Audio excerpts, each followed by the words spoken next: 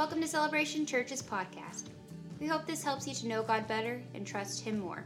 To learn more about Celebration Church, please visit us at celebrationchurchlive.com.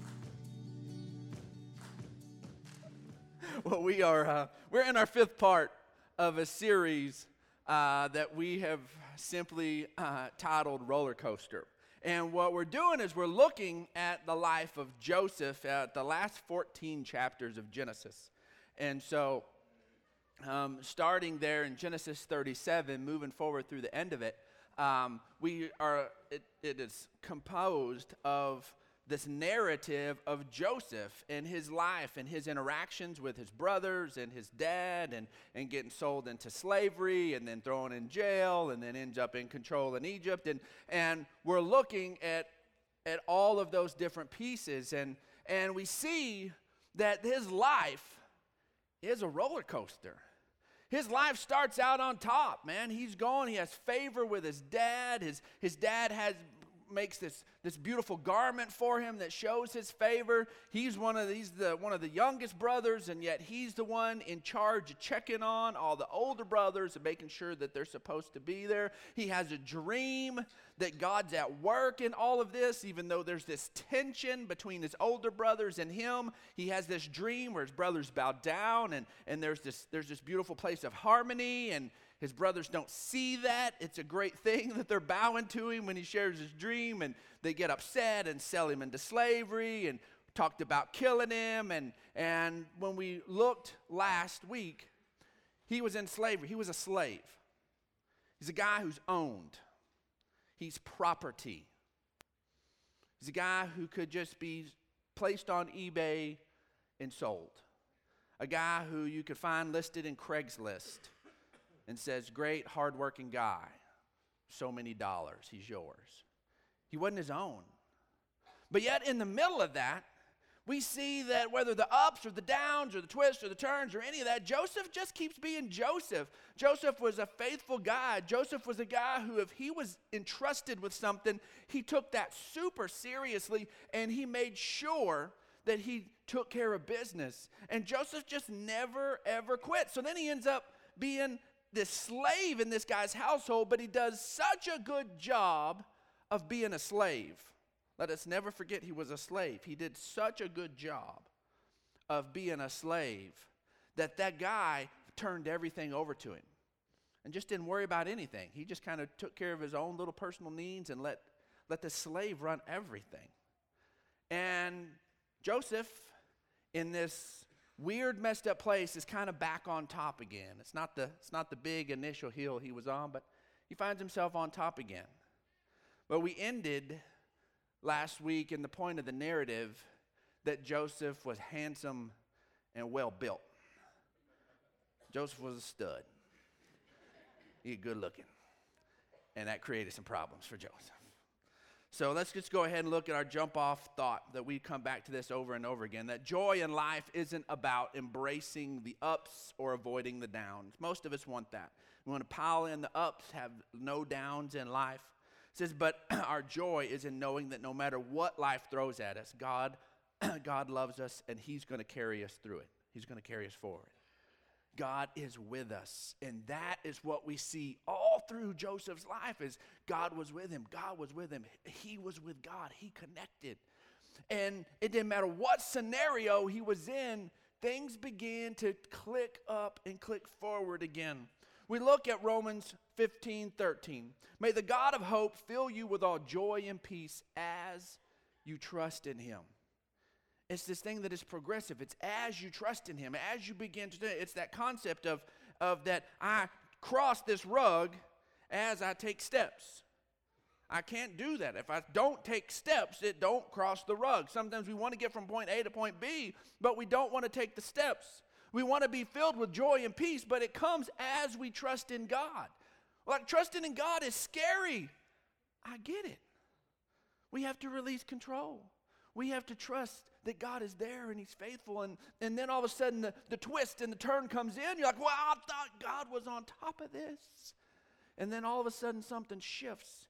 And Joseph's life is this beautiful example of him continuing to trust God through the middle of it, When sometimes we see the roller coaster and we just don't want any part of it.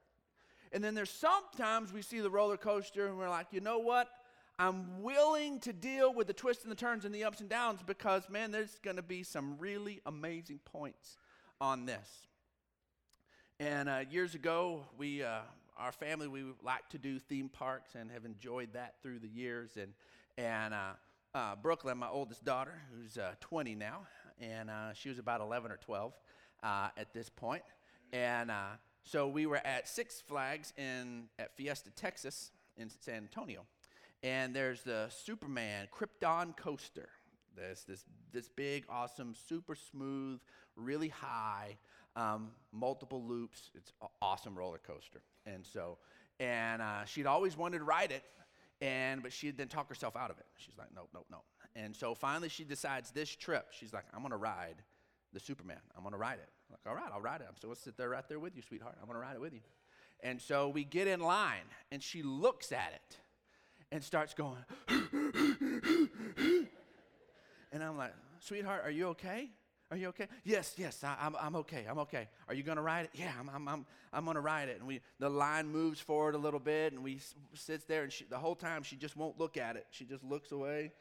And so we move forward, and she just kind of won't look at it and looks away, and finally she watches it go all the way up again and then drop down. And it's the initial drop is almost a straight down drop and about an 80-degree drop, and it's really awesome. And so she watches that happen, and then she does it again. And I'm like, sweetheart, seriously, you don't have to do this. I'm not making you do this. The people behind me are like, what kind of jerk dad is this guy? This girl is hyperventilating. This girl is going to have a breakdown right here. Don't make her ride, jerk dad. And it's her choice. And so we move forward, and she kept having this. And in our household, we formed a phrase that if we wanted to communicate that we knew that there was something wonderful ahead of us, something really great, but we were really intimidated and really nervous about stepping into it, we'd say, I'm having a Superman moment. Because Brooklyn wanted to do it. They're like, what's going on? Well, I'm Brooklyn at the Superman. That's what's going on in me right now. And so we finally get to that spot where you're in the little gate, the little thing shuts, the little car goes past, and you're waiting, and you're next, which is like almost as intense as the ride itself. And you're just sitting there, your stomach's all in a mess, and you're sitting there, and then that car zooms in, and you scan the faces to see kind of what the experience is. And some are happy, some are, and some are checking their pants. And so they get off, and we get on, and Brooklyn's like, I don't want to be on the edge. I'm like, fine, sit in the middle. I'll take the edge. And so we sit there, and and it drops in, and you're in there. And the little bottom of the floor comes out, and your feet are dangling, and we're ready to go. And the click, click, click, click, click, click, click, click, click. And you're pretty soon seeing a whole lot of San Antonio. And she's just sitting there clamped down, but on the inside, so ready to embrace this thing that she knows is going to be wonderful. She knows it is. But there's all this nervousness and all this mess that's inside of it that's muddying it up. And finally we drop in and we go, and it's just over in a blur, and she gets off, and the first thing she's like is, oh, that was so good. Can we ride it again? And I was like, absolutely. So we ride it again, and the next time there's no hyperventilating, there's nothing in line, just pure excitement and readiness. And here was her spot. She knew that there were going to be the twists and the turns. And she had to make a decision. Did she want to stay in a place of comfort where she could stay there on the ground where she was in control, or was she going to embrace the fact that she was going to have to give up a little bit of control and trust to be able to step into this thing? And there was this thing between moving forward and comfort. And so many times, folks, that is where you and I find ourselves, where life just gets comfortable. And we're just like, you know what? I've had the roller coaster in my life. I've had that. I just kind of want a no drama time. Just give me a no drama season for a little bit. I've had some roller coasters. Just leave me alone. But the problem is what we can do is we can begin to build our house there. And we can begin to live there and try to isolate ourselves from any kind of ups and downs and twists and turns, thinking somehow we're keeping out the pain. But Jesus says, in this world you will have trouble. The trouble's going to come anyway. All we're doing is isolating ourselves from the beautiful things that God has for us. The pain still comes. The yuck still comes. The other stuff still comes. We're just isolating ourselves from the beautiful things that God has for us. See, our relationship with God, see, it will guide us when the pleasures of life try to derail us. The comfort, the sweet things. You know, before we've talked about this truth here that, you know, that he was about to be killed, and then he just got sold into slavery, and he had all these ups and downs. His brothers hated him, and all that stuff was brutal and painful. But now we're about to see something else in life that's come at Joseph to try to derail him and take him out. That's not the hatred of family.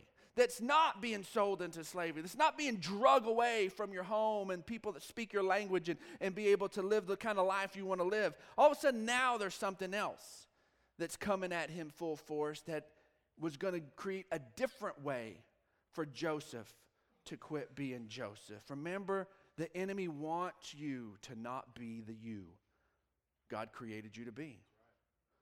That's what he's trying to do. He's trying to make you not step into the fullness of who God created you to be. And sometimes pain can derail us.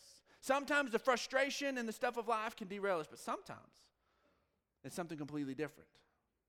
Let's check up with Joseph in Genesis 39, verse 6. So Potiphar left everything he had in Joseph's care, and with Joseph in charge, he did not concern himself with anything except the food he ate. Now Joseph was well built and handsome, and after a while, his master's wife took notice of Joseph. And this lady was blunt. She took notice of Joseph and said, "Come to bed with me. You are well built and handsome. Come on." That's what the scriptures say. So here is this guy who's given him all this favor, who's made life as a slave as little slavish as possible because he's been so faithful. And now his wife begins to pursue him. Joseph isn't a slave. He can't see some other person that maybe matches him in appearance, that's also well built and handsome, well built and beautiful, and begin to pursue her and court her and to go after her. He's a normal young guy. He sits there and lives in a land, and now he can't do that. He can't choose a wife. He can't date. He can't pursue those different things. Those options are not open to him. And now this lady of the house begins to pursue him. They know Potiphar's schedule. They know what's going on. He could have the little rendezvous. There's not anybody from his household, anybody holding him accountable. There's no Uncle Louie down the street saying, "Boy, you better toe the line. Your mama would be so embarrassed if you did that." They're gone. They're in another place. Nobody's around. And she pursues him. Verse 8, he says, but he refused. He says, "With me in charge," he told her, "my master doesn't concern himself with anything in the house. Everything he owns, he's entrusted to my care. No one is greater in this house than I am." And he's talking to her, his wife. No one in Potiphar's house is greater than I am. And he's talking to the wife. He's like, "I'm esteemed higher than you are, lady, and I'm a slave." He's talking to her. "No one in this house is greater than I am. My master has withheld nothing from me except you. He didn't offer me you." He says, "Because you are his wife. How then could I do such a wicked thing and sin against God? That's his mindset. That's his answer. It's not even do such a wicked thing against Potiphar, this guy who's being cool to me, when things could really be ugly for me. I'm a slave. Somebody else could have bought me. He's so thankful. A guy that ended up trusting him bought him. He's like, how could I do this thing, wicked thing, and sin against God? His relationship that he cultivated by himself. He didn't get to go to worship on the weekends. He didn't have a small group Bible study. He didn't have a little app catching some good podcasts who kept him encouraged all week. He didn't have all the wonderful tools you and I have, and those are great tools. All he had was the truth and the stories that have been handed down about the one true God, the God of Abraham, Isaac, and Jacob, his dad. Those three men right directly above him in lineage, and he had those stories of God's promises and God's things, and he held on to those things, and he cultivated a relationship with God on his own. And because of that, his awareness in everything he did, there was a God consciousness in everything he did. So then when this temptation, this enticement, this pleasure of life begins to come at him, he doesn't even hesitate. He doesn't even hesitate. He's just like, no. How could I do this and mess up the one relationship that is really any good? He knows the favor that's on him in Potiphar's house is because of the hand of God. He's aware of those things. He said, my number one relationship would be violated if I did this. Verse 10, and though she spoke to Joseph day after day, this woman is relentless. He refused to go to bed with her or even to be with her. He didn't even want to be in the same room. She walks into a room, he walks out of the room. He just kept his distance. And one day he went into the house to attend to his duties. He's just being a good slave. And none of the household servants were inside. There's no prying eyes at all. And she caught him by his cloak. And she can't take it anymore. She has cultivated this desire for this guy. And she can't handle it anymore. And she grabs him by his cloak and says, come to bed with me. And she's just manhandling him. She's just grabbing him. But he left his cloak in her hand, and he ran out of the house. He wiggles out of his jacket, and he bolts. And he just gets out of there as quick as he possibly could. See, Joseph wouldn't compromise in a place of pain. His brothers hated him. He stayed Joseph. He got attacked on these different fronts. He stayed Joseph. He got sold into slavery. He stayed Joseph. He would not change his character from a place of pain. And there are some of us who just are like, you know what? I'm just not going to give in to the outright attack. But so many times we can then open the door for the little sneaky thing that comes in.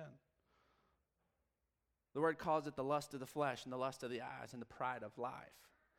And they sneak in and they begin to create the same snares and problems that the straight up attack, the straight up pain, the straight up stuff tried to do, but they try to do it in a little more slippery way. See, with God at the center of our private lives, temptation loses its strength.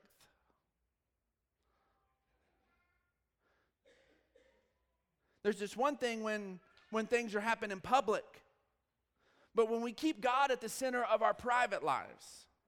And so how do we do this? Like, well, then the question is what do we do concerning God when we could do anything we want? When the TV could be whatever channel we want it to be on. When our phone could be doing whatever we want it to be doing. When our computer could be doing whatever we want it to be doing. When our thoughts and our mouths and all that could be doing whatever we want it to be doing. Are we including God in any of it? In our private lives, do we have prayer time? Are we thinking about God? Are we breaking open the Word of God? Or or you know what, Sunday morning is a great place and we teach the word on purpose. And if this is what you're getting, I'm thankful. But I hope you're breaking open the word on your own. I encourage you to read the scriptures on your own.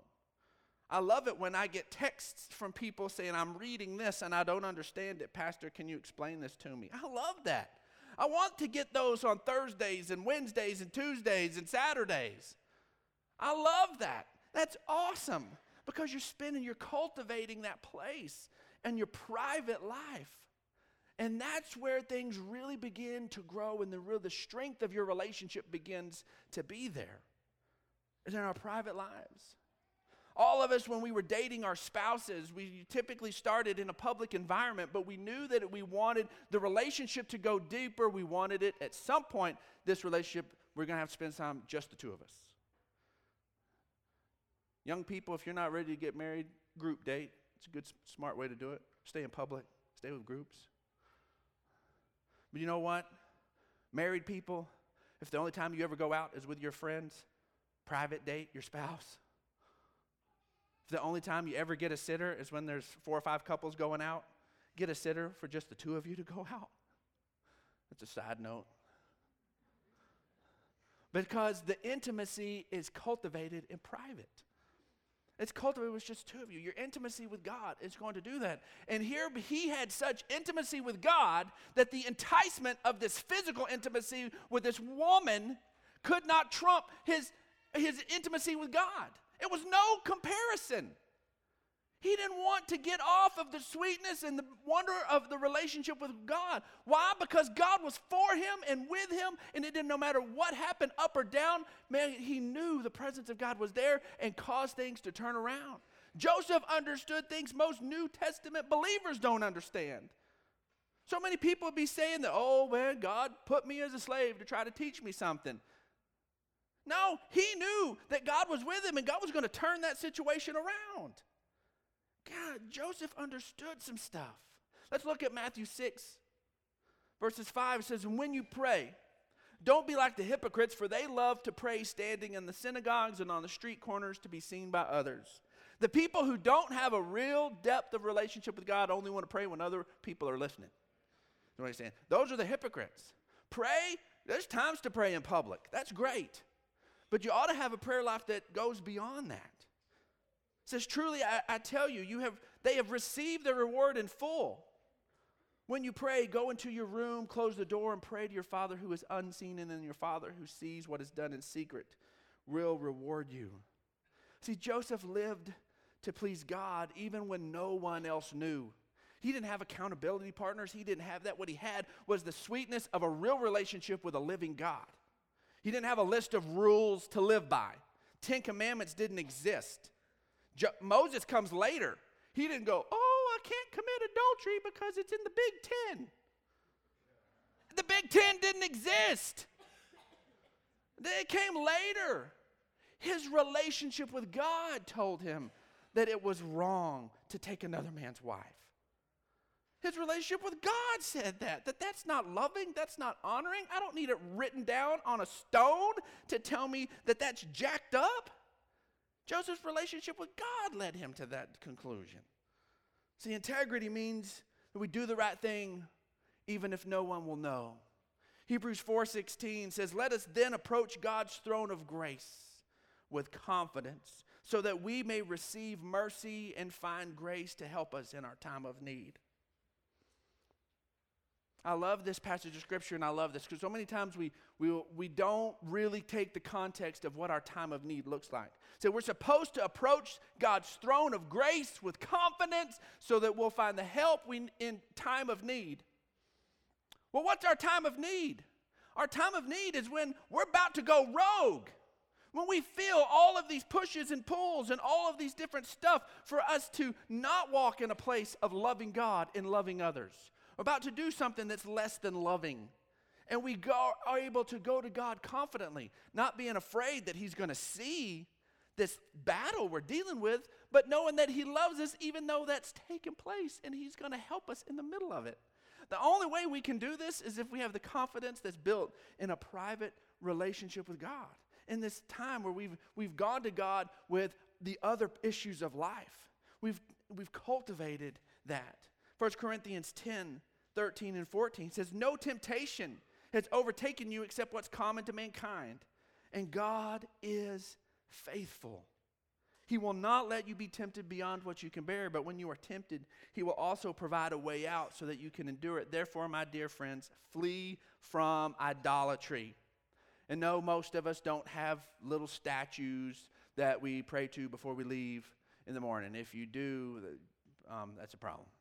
But most of us in our culture don't have that. And so we have different kinds of idols. We have different things. And an idol is simply anything that you value more than you value God. That's it. That's why he says, don't have any other gods before me. We value God the most.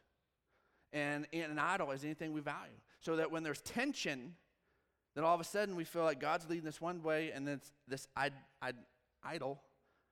idolatrous relationship with something, whether it's work, whether it's our what people think of us. There's all sorts of things can easily become an idol.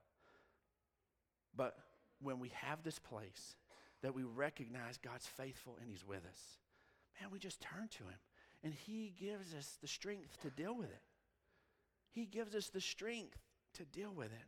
See, some things need to be left behind so that we can live free. Initially, when I put this series together, I looked at a whole bunch of names of roller coasters because there's a whole lot of them. And I thought, hey, it would be cool if, that there's a roller coaster called Flashback, so when all of a sudden something happens again, which there was just a place in Joseph's story where all of a sudden it feels like everything's happening all over again. That one could have worked. And so I was like, man, that would kind of be fun. I do the title of each series, this roller coaster name, and then that kind of fell apart real fast. And so we didn't do that. But this week it worked because we called it Krypton Coaster because if you know Superman's story, Kryptonite is the only thing that makes him respond like a normal mortal. And Kryptonite is this little chunk of where Superman used to live, where he was from. It's not where he is anymore. He'd been put into a place to where he was able to live on another plane. And see, this place of tension with us is that God has set us with him in heavenly places, that our citizenship is in heaven, that we are part of something else. We are born into Christ, and we're to leave the old stuff behind. And our problems is when we try to take a little bit of where we used to live and bring it with us. And that creates the problems. We've got to let that other mess go. I love it that Joseph just let it go. He let the cloak just stay there and was not going to let something that used to be on the outside and used to define him. They'd have said, the guy in that cloak over there, go get him. And he let it go. He's no longer defined by that, and he let it go, and that lady held on to it. Sometimes there's some stuff in our life. For you to move forward with God, you're going to have to let some stuff go. You're going to have to. You have to let God put that behind you, because otherwise it will keep it. If he tried to fight that lady for his cloak, who knows what other stuff, who knows what other garments would have been flying around. It could have got messy in a hurry. But he let the only garment come off, one that he had control over, and he got out of there. But here's the problem. We have to understand that we can't let the enemy come in and try to build a case based on what we left behind. Genesis 39:10 or 39:13. Wow, I messed up on that. It's 39:13. I need to proofread my notes. It says, when she saw that he had left his cloak in her hand and had run out of the house, she called her household servants. Now she's mad. She took her last-ditch effort. She was pretty consumed that he really wanted her as much as she wanted him. She just finally throws herself at him, and he runs, and now she's ticked. And she called her household servants. She said to them, this Hebrew has been brought to make sport of us. He came in here to sleep with me, but I screamed. So now she turns it around. What she was trying to do, she now accuses him of. Well, she was trying to fabricate the thing. She now just says, oh no, he was throwing himself at me, and oh my goodness, I just barely got away. I'm such an honorable, upstanding woman. And look, he already started taking his clothes off, and here's his cloak. He started coming at me with everything he had, and I got away. And she said, but I screamed. And when he heard me scream for help, he left his cloak beside me and he ran out of the house. And she kept his cloak beside her until the master came home. That she held on to what he let go of. She grabbed a hold of it and tried to build a case against him. And Joseph just kept being Joseph. Then she told Potiphar the story. That Hebrew slave you brought us came to make sport of us, but as soon as I screamed for help, he left his cloak beside me and ran out of the house. And when his master heard the story, his wife told him, saying, this is how your slave treated me. He burned with anger. Okay, what husband wouldn't burn with anger? This guy you treated good all of a sudden now goes after your wife? Yeah, it's beat down time. It's just back alley justice. And take care of business. Only sirens we won't see is the ambulance. Did I say that out loud? And so, but it's that. It gets you rolling, gets you upset. And so, understandably, says that he burned with anger. And Joseph's master took him and put him in prison, the place where the king's prisoners were confined. Now, this isn't like the king's prison, like it's all nice and plush and cushy. Like in case the king gets thrown in jail, that the king has like a nice place, like where they have like nice pools and a sauna and all that. They just kind of held inside of a wall. No, this is where the king's prisoners, where the king's ticked, and he wants to make sure that they don't get away, that they are treated like dirt. This is the place where the king is mad, and he wants somebody thrown in jail. He got put where the king's prisoners were confined. But while Joseph was there in prison, the Lord was with him in prison. And he showed him kindness and granted him favor in the eyes of the prison warden. So here, even in prison, God was with him. God was with him. God can still work in prison. Maybe you have some loved ones that are in prison. God can still work in prison. God isn't held out by those bars and that razor wire and all that stuff. Spirit of God can be at work there. And I want to encourage you to continue to pray for your loved ones, to pray. Man, I'm telling you, there's some amazing things happening in the prison system, that we don't even hear of genuine revival and genuine lives being changed. And we need to make sure that we're the kind of people that when somebody gets out and that they can begin to become a part of a living, vibrant community and not be alienated and isolated. That's just a side note. But here's this thing I want us to be aware of as we wrap this up. That Joseph, he was physically free at Potiphar's house. He could move around and take care of business and do things. Everything was under his control. But really what he was in was a comfortable place of captivity. And I think most of us, when we stall out in our relationship with God, that's where we stall, is a comfortable place of still in captivity. See, Galatians chapter 5 tells us it was for freedom that Christ has set us free. And no longer to be taken back into a yoke of slavery. And yes, is slavery its own kind of sin? Yes. But what it's referring to in that passage is getting back into the old system of trying to prove to God that you're worthy and fall under the law and the legalism and all of that different mess. God wants to move you forward in his relationship and move you forward in freedom. Please don't find yourself in a fresh place of comfortable captivity.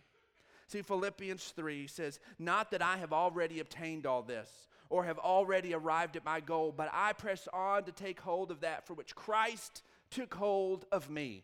I love that imagery, that Christ took hold of me, and now I'm going to take hold of Christ. If I begin to kind of let go, guess what? God still got me. But what a beautiful grip is when we both reach in and say, Christ has taken hold of me, and now I press to take hold of him. What a beautiful imagery. It says, brothers and sisters, I do not consider myself yet to have taken hold of it. But one thing I do, forgetting what is behind and straining toward what is ahead. Hey, buddy, it happens. That's why you wait.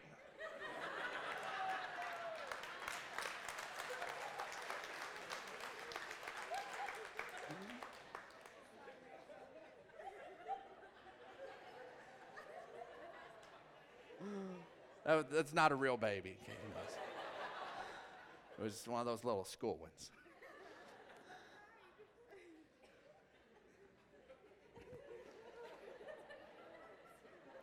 Forgetting what is behind and straining towards what is ahead, I press on to the goal to win the prize for which God has called me heavenward in Christ Jesus.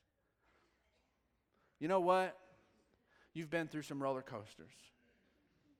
You're alive. You're breathing oxygen. I know it. And there's some roller coaster ahead of you. But what lets us say, you know what? I'm not going to be intimidated. I'm not going to walk away from it. I'm not going to try to isolate myself from life and try to avoid all this stuff. I'm going to grab hold of God, and I'm going to be there with Him. And I'm going to trust that in the middle of the ups and downs and twists and turns, He is with me. And that He's taking me somewhere, and He's doing something in my life, and I can't understand it, and I can't see the full outcome, but God is good, and He is faithful, and I'm not going to back off for a second. See, our bottom line today is live life for an audience of one. That's what Joseph did. That's what carried him through this. Nobody else cared that Joseph was a man of integrity in that moment except Joseph and God. And live life for an audience of one, the one who gave Himself for you. See, joy is found in trusting God through the twists and the turns. Joseph's life ends up in a beautiful place, and we'll see that by the time we get there. But I'm telling you, all the way through, he just hangs on to God, and God hangs on to him. And God's faithfulness is what carries him through. Thanks for listening to this week's message from Celebration Church. We hope you'll stay connected by following us online. You can find us on Facebook, Instagram, and Twitter.